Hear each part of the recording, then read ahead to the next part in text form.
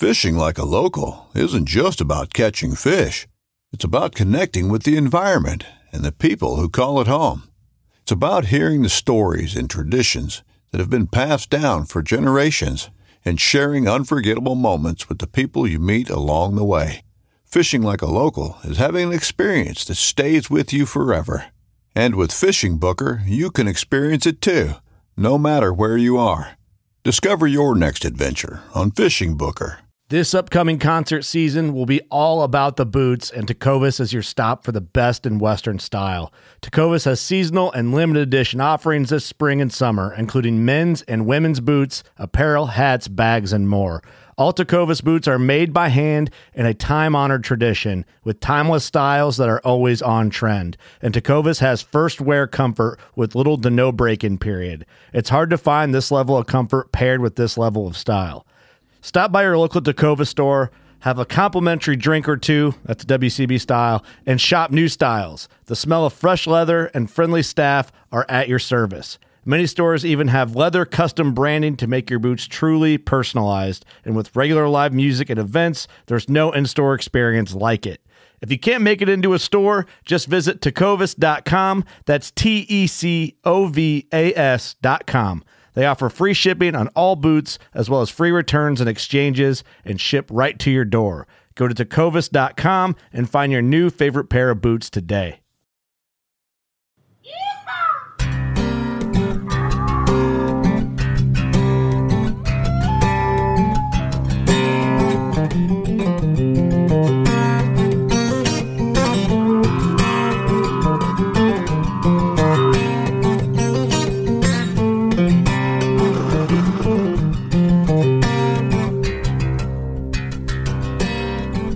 Welcome back, everybody, to another episode of the Chasing Tales Outdoor Podcast, brought to you by Wild Edge Inc. I'm your host, Walter, and if this is the first time joining us, welcome to the show. This week's episode is one that I've been looking forward to for quite some time. In fact, I think a little over a year ago, I reached out to this guest and said, hey, can you come on the show? And unfortunately, he's quite the busy dude, so it took a little while to get this lined up. But I'm real excited about it, so I'm not going to waste too much of your time chatting, running my mouth about it. Before we get to that, I want to say thanks to the title sponsor of the podcast, Wild Edge Inc. You heard me mention them before. If you listened before, you already know all about it.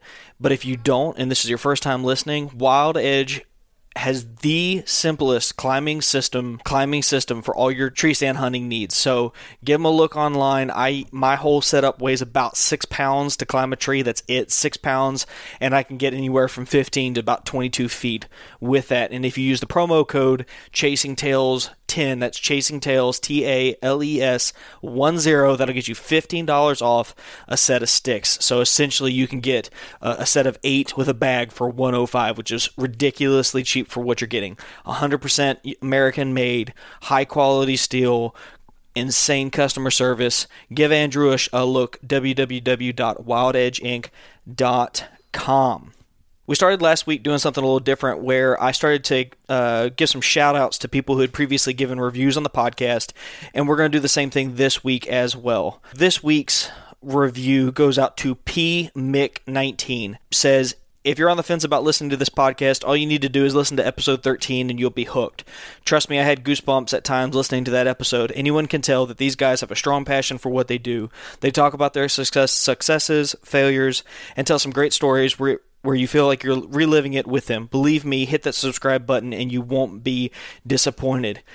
PMick19, dude, I appreciate you so much for that review. Shoot, if you're listening and that's you, shoot me your address and I'll put you on the next mailing list for the decals, and I'll get one of those out to you, my way of saying thank you for supporting the podcast. I'd like to acknowledge our Patreon, our newest Patreon member, that is Greg Godfrey. Greg, thank you for choosing to be a Patreon of the show. Your support, your financial support, not only your review that I know that you've dropped and you're listening, but your commitment to financially supporting the show really is appreciated. It's going to help us move into the next phase of Chasing Tales, which is coming soon, and I'm excited to talk about that, and we'll have some news coming about that here shortly. But if you don't know what Patreon is, it is a website where you can go and choose a dollar amount to donate to the show on a monthly basis. It's set up. It's patreon.com/Chasing Tales Outdoors, or you can go to the bio on Instagram or click in the show notes. I'll include the link, and I've set up 3 different tiers for 3 different dollar amounts, and each one comes with their own little goodies that I've set up there for you. So be sure and check that out, and if you feel so compelled, contribute to the show.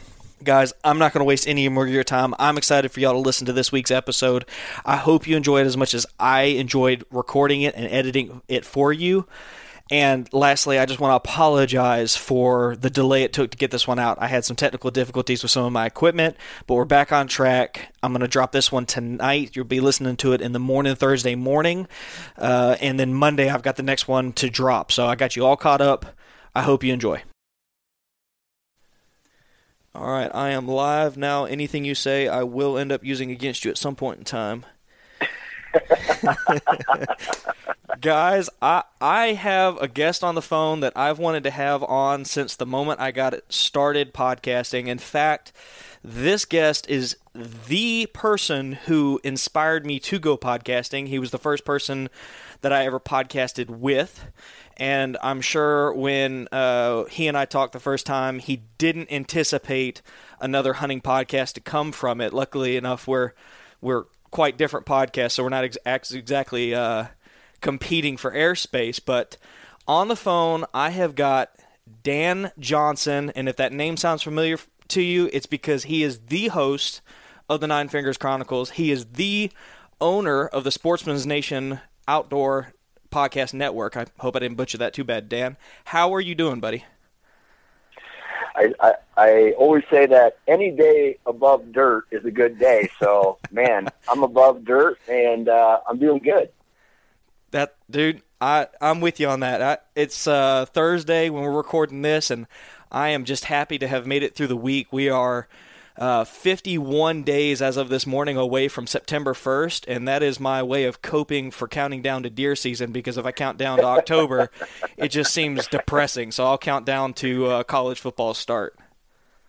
Hey, I'm a huge fan of college football, man. I know you are. Iowa Hawkeyes? Yeah.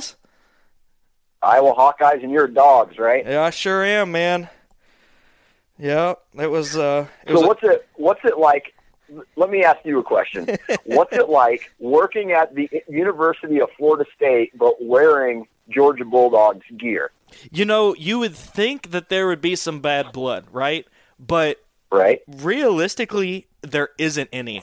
There's no, and it's almost a letdown, because I kind of like a little bit of jiving when it comes to college football. I mean, I feel like that's kind of part of the culture of college football is, you know, you stick little stupid memes on your coworker's door that insult their team, you know, and they are so kind and nice. It is annoying. It is agitating. Yeah. We hired a Florida Gator in the office, and now I have somebody to mess with, because that's some bad blood. Absolutely. Do they still have that biggest cocktail party in the world game? Yeah, they do, down in Jacksonville. They tried to change the topic because they felt like the world's largest outdoor cocktail party was not PC anymore. But all the vendors said to hell with that and kept printing it on their shirts anyway, so they gave up. Absolutely, man. Yeah. So, you know what? Let's just chase this little tangent a step further. Who is the arch nemesis for the Hawkeyes? Oh, it's Iowa State. I had a feeling. Right? Yeah. So that's the big rivalry, because it's in the same state, right? We got the Iowa State Cyclones, and we have the Iowa Hawkeyes, and every year that's when all the trash talkers come out, and it's pretty much with every sport, but you know, Iowa is known for football, and it's known for wrestling, especially wrestling, collegiate wrestling.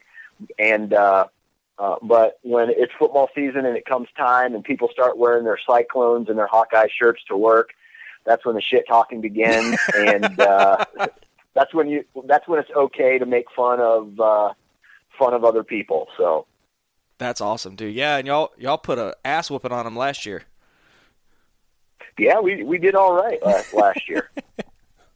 I was my mom's family hails from Columbus, and they're all Ohio State fans. And Dude, that's gross. It is. It's disgusting. I can't. It's yeah. We'll just leave that right there. It's gross.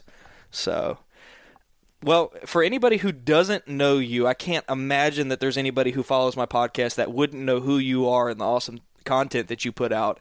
Would you give everybody a brief synopsis of who Dan Johnson is and why they should be ready to subscribe to the Nine Fingers Chronicles podcast right now?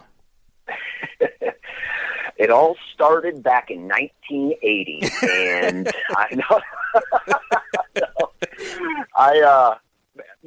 this is when everybody or anybody asks me that question, this is what I say. First, I'm a father and a husband, right? I mean, if we're going to talk about titles, that's the title that I like the best, right? And I want to be better at every single day, and I try to be anyway. Sometimes it's tough, but father and husband first and foremost. And then when we start getting into what we like to do for fun, man, I'm just a dude who likes to be outside as much as possible, who basically loves bow hunting. And, that's the very short version of it, I guess. Well, there you go. Straight and to the point, man. Right.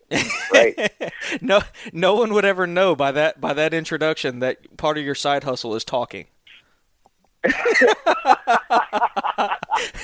Oh yeah, yep. I mean, I'm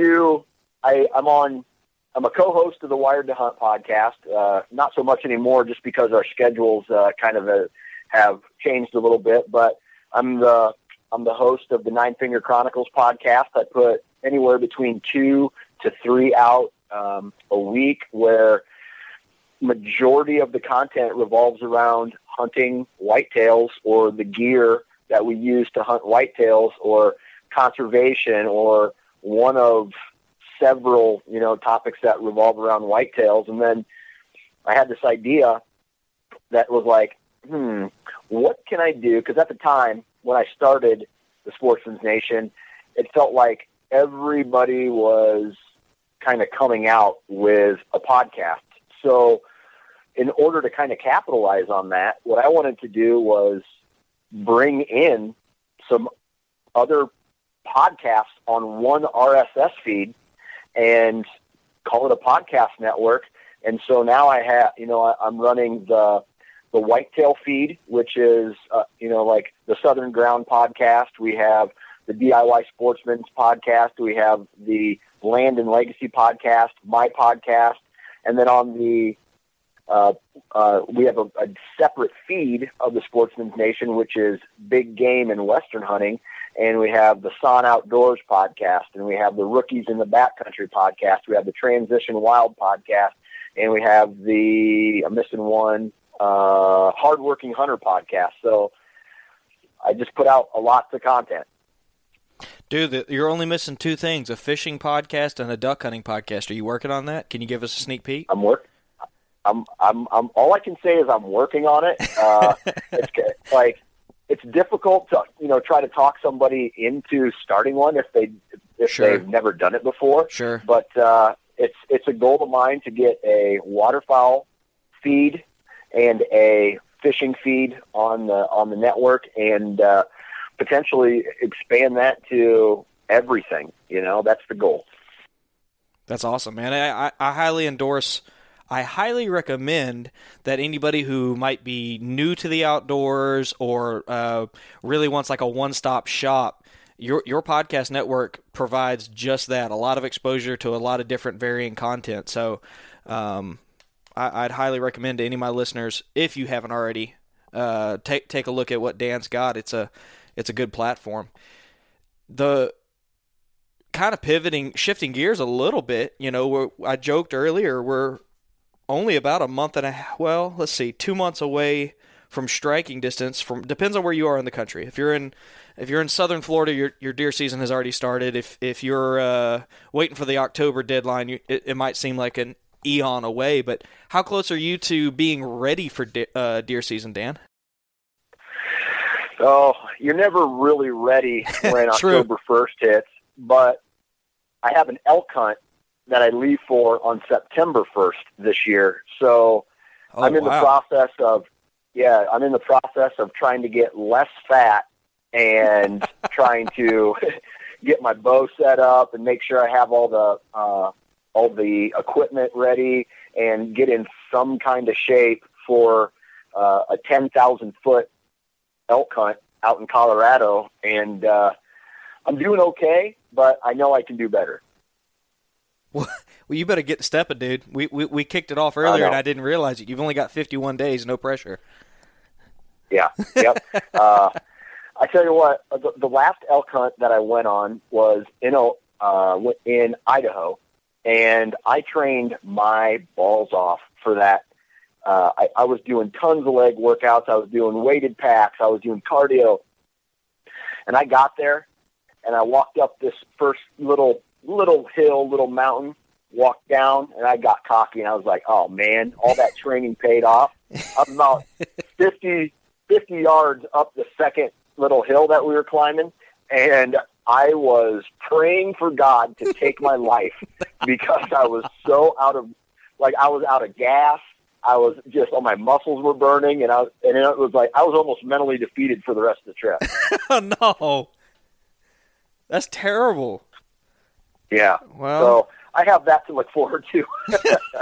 Well, and from what I'm told, I'm by no means an expert, but isn't Colorado even worse? Oh, yeah. Yeah. I'll be about 3,000 to 4,000 feet higher in elevation than I was in Idaho, and real steep terrain as well. So, you know what? There's only one thing to do when you're a flatlander and you go out there, and it's just basically eat shit for the entire amount of time that you're there. And, you know, if you got to go a little slower, you got to go a little slower. But you can't train for elevation in Iowa. No, you sure as hell can't do it in Florida. Absolutely. No, we'll need to compare notes. My uncle lives in Colorado, and he's been begging me for, it might be close to 7-10 years, somewhere in that range, to come out there and hunt with him. He's got almost all the equipment. All I'm responsible for is basically my bow and my boots, and I have purposefully come up with reasons not to go because I know if I go out there, I'm going to be so addicted that I may not come back. I'll just send my wife like a postcard, like, you know, it was nice knowing you. But I also think that it's going to be the end of my whitetail hunting because the idea of having a 700-pound animal screaming at you in the woods instead of just sitting in utter silence, sitting still, I don't know, man. I have a feeling that's going to trigger something in me. I'm going to end up not being able to pursue as much as I want to. Well, let me tell you this. I don't know, like, you don't have kids right now, right? No. And I don't know what your plans are for you and your wife, but if you are even talking about having kids, do that elk hunting trip right now because when you start throwing kids into the mix, it just gets really dirty really fast. Well, then it sounds like my logic is sound. We're on a 5-year pause. We aren't even going to start talking about kids for 5 more years. So it sounds like my trip that I'm going on in 2019, fall of 19, adheres to your logic. Absolutely. Well, we didn't bring you on to talk elk. I wanted you to come on the show and share a story that I think will resonate with a lot of people. I think it will the mental, I don't want to say progress, but the evolution of your thoughts for that season changed rather dramatically. And I was able, because of your platform, to kind of see you work through that, and it was very interesting to me. You had a rather brief deer season in the fall of 2017. And that was because you were blessed with another child. Yep. And what I want to do today is kind of two parts.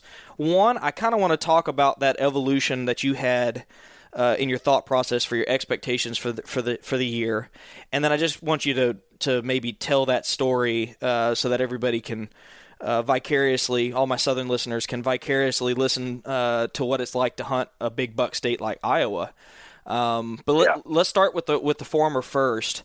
When did you find out that you were going to be having a child in the middle of the rut, or right before the rut, rather? Well, my boy Knox was born September 22nd, right? So he was born 1 week before whitetail season started. Okay. Right. So yeah, one week, 1.5 weeks before whitetail season started. So, I mean, we instantly knew when my wife was pregnant. So the first thing I did was on my 9 fingers, with the 9 fingers that I do have, I counted out, 9 months, 40 weeks from when, that's how long it takes a baby to incubate or whatever. So I'm like, okay, I got worried there because I'm like, oh my God, it's going to be during the rut, but it wasn't. So it was September 22nd is when he was born. And I knew that with a third kid, 2 kids is difficult. You add a third, it's even more difficult. And shout out to my wife, who won't ever listen to this. She doesn't even listen to my podcast. But she is a tough broad because she deals with my 3 hellion children when I go off on some of these trips and hunting and stuff. So I knew that if I was going to make her happy, I had to tag out, like grind my butt off to tag out as fast as possible. So the idea of tagging out as fast as possible comes with, I guess, a couple options. I was thinking about this the other day. You can maybe power through a week and actually, let me back this up. This is how we'll approach this. Your average expectations in Iowa for a whitetail buck is how large? How many inches? I'll be honest with you. It's not necessarily based off inches. I like to shoot a matured buck, and what he scores. Like, I have a handful of deer on my wall. I got a couple Euro mounts of the bucks I've killed over the years, and I've only measured one of them. I don't measure my bucks that I kill. I estimate what they are, but I never put an official tape to them. With that said, like, I used to go into every season with certain expectations, like I'm only going to kill a 4-year-old or higher, or I'm only going to kill, this buck or whatever, or I'm going to put a hit list together. And what I've realized over the years is that it's all about what the mood I am in that particular day. So if a 3-year-old with a bigger rack comes through the woods, hell, I may shoot that. Or if a big old nasty 5 or 6-year-old buck who scores 130 comes through the woods, maybe I'll shoot him. But it just kind of all depends on the mood I'm in and what trail cameras are telling me. So that has a lot to do with, I guess, how I approach every season as far as what I'm looking to take. So let's chase this thought process just a smidge. Why don't you actually measure your bucks? I'm curious. Because score really doesn't matter. Score has nothing to do with the story that I tell people. Like when someone looks at that mount on a wall, I've never really heard anybody ever say, like, how important throughout that whole story does the score of that buck really matter? It doesn't to me. It's the story, right? Oh, man, it was hot that day, or it was cold that day, and I left my bow in the truck, so I had to maybe walk back and get it. Or, man, I was so cold, my toes were frozen, and I wanted to get out of the stand. Whatever. It's the hunt is the story, right? The mount at the end is the talking piece or the work of art that is your memory. And it's just like, I don't know. I'm not a huge fan of score. And to me, when I look at a mount of a giant whitetail, I want to hear the story. I don't care about what the score is.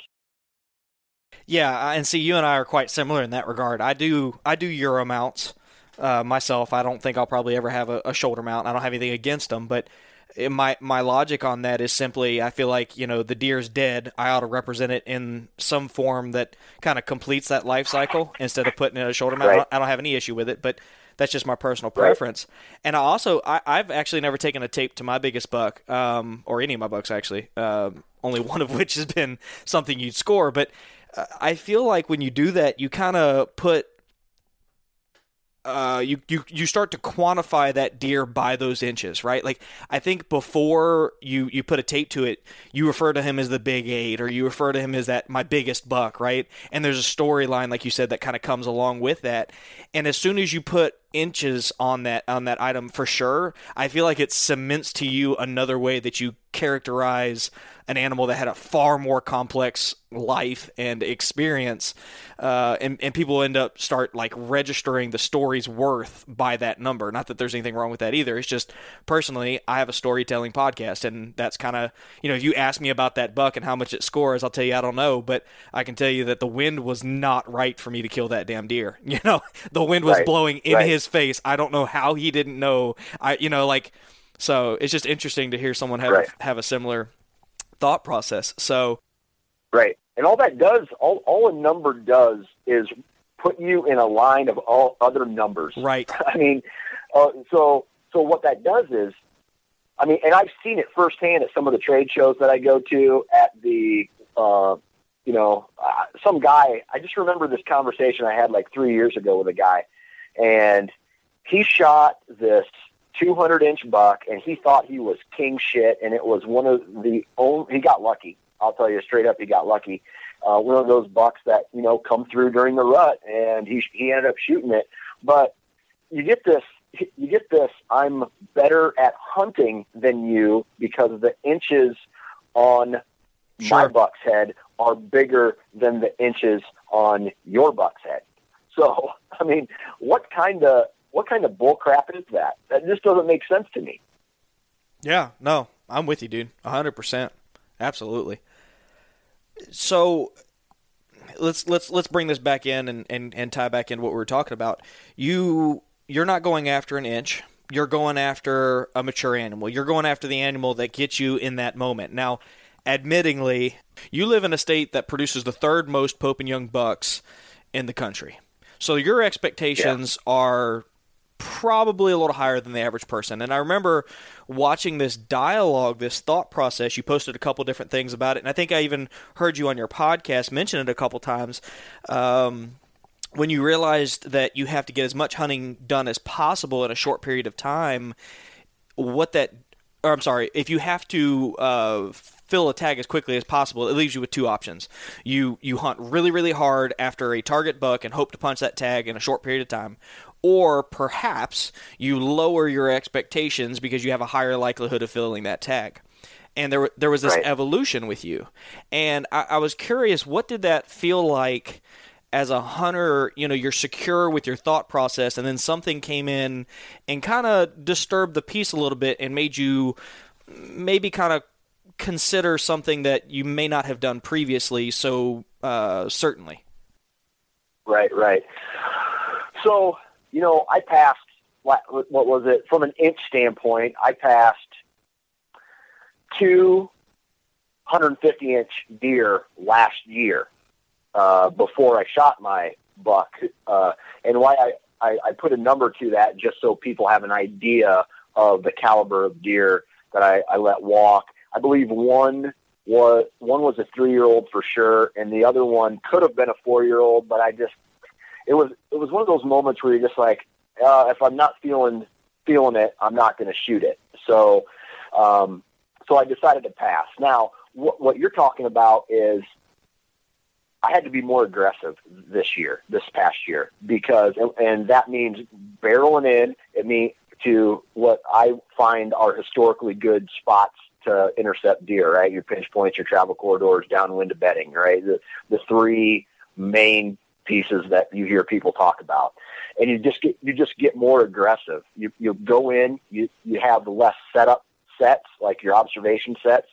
You go in hard, and you hope that it happens, right? And so I passed those 2 bucks, and then I had an encounter with another big 8 that I ended up taking a shot at. My arrow hit a branch, and it ricocheted off, and I took a long follow-up shot, and it didn't even come close.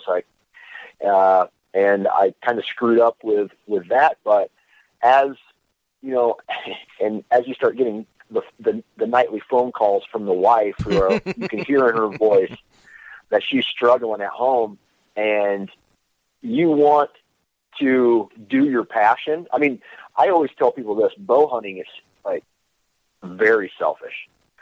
If you want to do it right. Sure. Bow hunting is not something, and you want to be good at it, and you want to learn from it. I guess it's whatever you want to do or however you want. But for me, I want to go out and be successful on a mature buck, and that's not something you do in 2 days of a week, in a weekend. You know what I mean? It's something that you have to, follow up on. You have to scout. You have to, learn from observation. You have to make moves. You have to be mobile. You have to, make mistakes and learn from them. So I knew that when I was getting some of these phone calls, I'm like, man, I got to make it happen fast this year, because like I got a 5-week-old kid at home. And yes, my mother-in-law came and helped, but still it's not like when daddy's home. You know what I mean? So,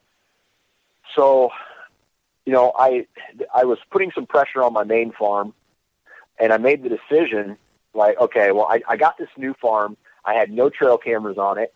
I had no experience other than a couple early season hunts. So I went on to this new farm that I got permission to hunt. I went to a completely different side of the farm that I had hunted earlier in October, and I did a straight up run and gun set on, you follow the terrain, you know what way the wind's blowing.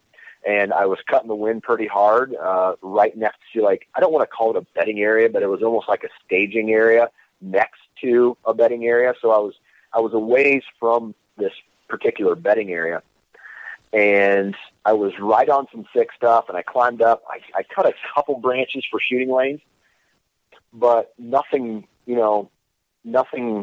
substantial. And I climbed up into this tree, and I had this one natural shooting lane that was like a small window, but it was clear as day right to this trail.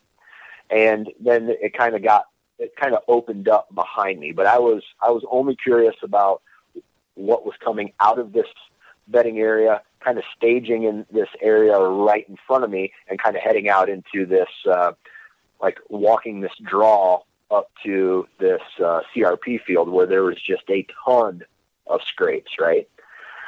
So I set up, and all of a sudden, right away, it's the rut, right? It's November 7th is when I killed this deer, and there was a couple 3-year-olds hanging out in there. There was a couple 2-year-olds. There was, a doe group that was kind of milling back and forth, and all of a sudden, this young buck came in and started pushing this doe. It was like maybe a 2-year-old, and he pushes these does up the draw, but something happens, and they hold up. They turn around and kind of come back, but they're not spooked or anything. So I'm just waiting there. I'm watching these deer, just enjoying nature, right? Another buck comes downwind to me, busts me, and he runs off, but he doesn't blow. So, the other deer don't know what's happening.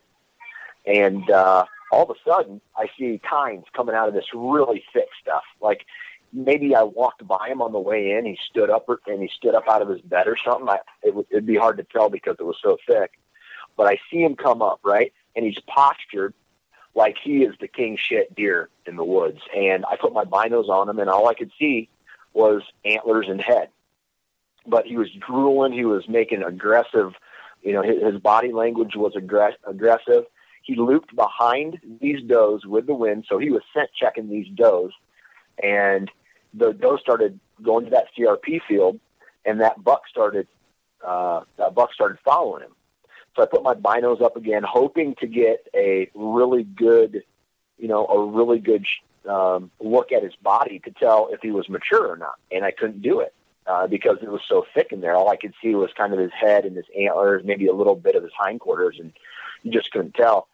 So I wanted to get a better look at him because his antlers said mature deer, right? And what I mean by that is he started having some mass. There was some character in the antlers, and that's something that typically where I hunt a young deer doesn't have, right? So either it's genetically gifted or it's a young deer, right? And so I pull my grunt tube out and I just go, bruh.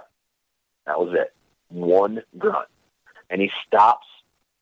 He looks at me, and I can remember as his head swings around, he's just drooling, right? Like, uh-oh, I got to go take care of some business, ladies. I'll be right back. You know what I mean? Yeah. So he turns around, and he comes, that opening I talked about earlier, and he stopped with his head in that opening at about 30. This was probably one of the longest archery shots I've ever taken. I think it was somewhere around 33 to 35 yards.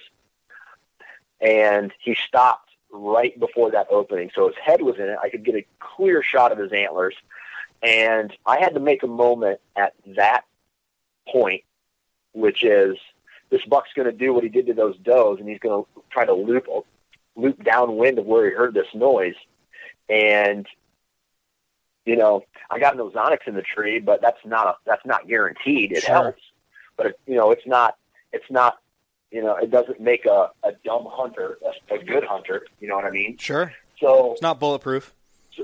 Yeah, absolutely. So he's coming in, and his head's in the opening. I draw back, and I had to make a decision where if he starts walking through again, I could lose an opportunity at this buck, or I can shoot him.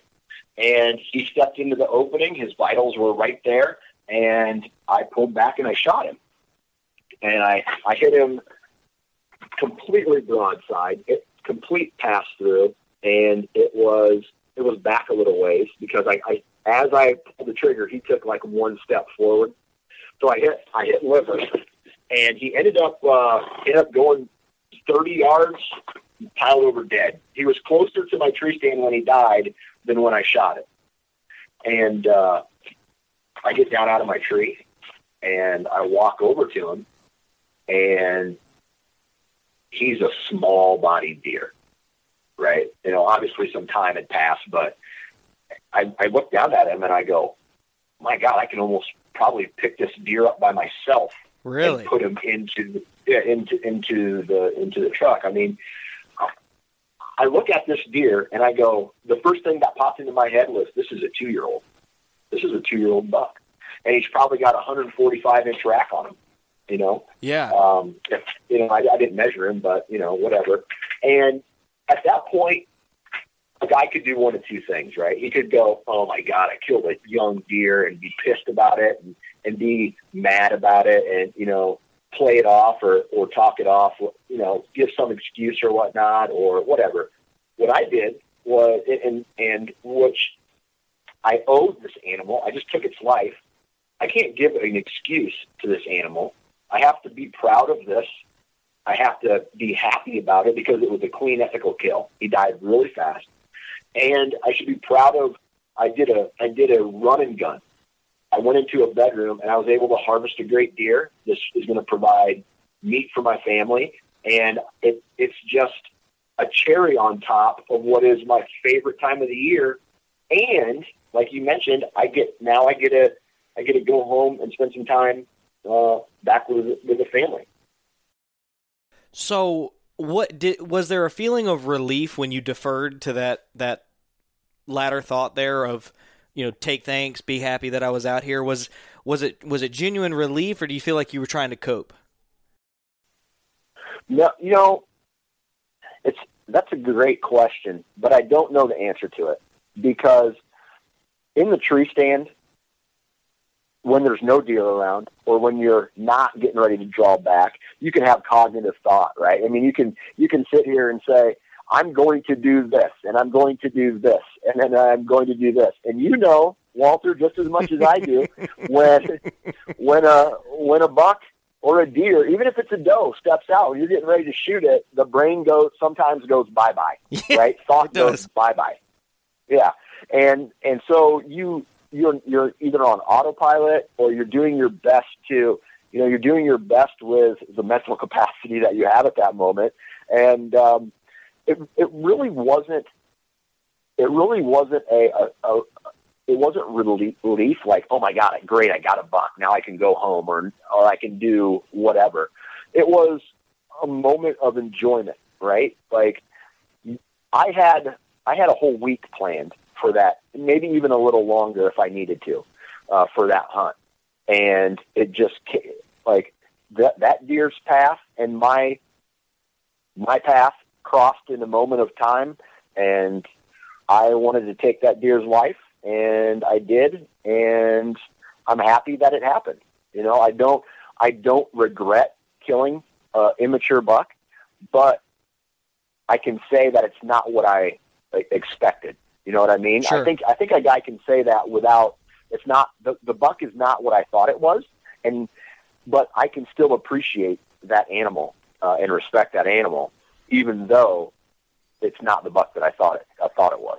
Oh, absolutely. I think anything other than that would almost be a disrespect to the animal, because you've killed bigger deer than what you killed on that day. So the fact that it got you so bad that you pulled back and harvested that animal, it almost, in my mind, it would almost be a betrayal if you thought anything other than the way you ultimately went, because you not just betraying the animal, you really be betraying yourself as well, because you were happy in that moment. You know, you absolutely. The inner instinct in you said, this is the, and see, here's the other thing. All the little details that you told, he was drooling. You witnessed his behavior. I bet all of that played into that decision, right? Like, it was a real visceral,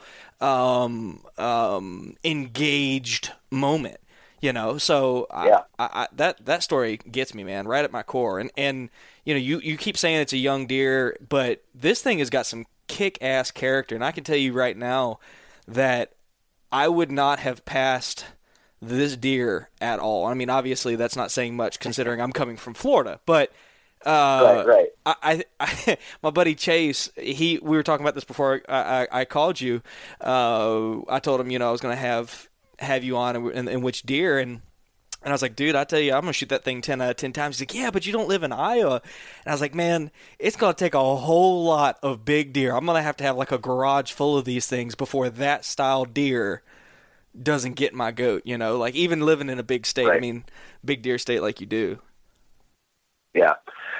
You know, and I think that's where the hunting industry and even the hunting community kind of has it wrong, man. It's everybody gets so crazy over antlers and size. And I mean, one of my favorite outdoor memories, and I'm going to say that this built the foundation for my love of the outdoors today, was, and I know this has nothing to do with whitetails, but I'm sitting on a creek with my dad, and I'm probably 6 years old. This is one of my first outdoor memories. And my mom is sitting on the same sandbar with a blanket with my baby brother. And my dad, I had a Kermit the Frog fishing pole, right? And we were putting sweet corn on a hook with a bobber and throwing it out to try to catch carp, because that's really all that was in carp or bullhead. That's all that was in this little stream. And all of a sudden, I get hooked on this carp, and my bobber goes straight down, and my dad's going, reel it in, and I'm trying to reel this fish in, and it weighed like, when we got it in, it weighed like 14 pounds. Right? It was a 14-pound carp, and here I am, this like, I was a pretty big kid, so I don't even want to say a weight, but like this fish is pulling me in the water, and I can remember my dad putting his arm around me and grabbing the pole and having to walk backwards until the fish, we didn't reel it in. We basically drug it onto the sandbar, and that, it's moments like that I'm going to remember. I'm not going to remember what the score of a deer is, to be exact, unless I break. I'm not saying I won't ever measure a deer, because it would be cool to shoot a deer, in the 170s or higher someday. If it deems necessary, maybe I will, but it's not going to determine. I don't know. It's just, I think the hunting, like getting back to my point, I think the hunting community and the hunting industry is so caught up in this antler size and how it makes it ranks deer and it ranks people. And Walter, I don't hunt your farms. You don't hunt my farms. People in Pennsylvania don't hunt in Kansas. It's just like, so there's these unrealistic expectations set for people by the community and by the hunting industry. And the next thing you know is they're trying to go out and kill a deer that does not exist in that piece of property that they hunt. Yep. No, and if I had $1 for every time I had a conversation with someone who lives in the Midwest, who, like from Ohio or Missouri, where big deer are shot on a routine basis, and they say to me, I should have 6 or 7 more Pope and Young bucks. I mean, people my age, I should have 6 or 7 more Pope and Young bucks on the wall, but because I watched such and such channel, I was waiting for that 160 because that's what I thought I had to do. And I'm like, dude, you're hunting heavily pressured public land. Like, at no point in time should any Pope and Young buck walk past you and you not shoot it. I'm with you. I think it's created something kind of unrealistic, and for that reason, I tend not to center the conversation of Chasing Tales around how big was the buck, and more about those little intimate details like what you talked about. Because to me, the foundation of this podcast is, and I know you remember this, some of my listeners are too young, but there was a time where you shared deer photos from the center console of your truck on a 4x6 printed photo, right? Like, there wasn't Instagram, there wasn't all of this, and there were little notes written on the back, right? Like 38 degrees, shot out of the big oak tree with pawpaw, and then you start telling that story, and nobody said anything other than, oh man, that's a good 8-point or something like that, Right. And I just wanted to kind of foster that as best I could through sharing some of these experiences, because ultimately, if you're defining the whole story by the inches,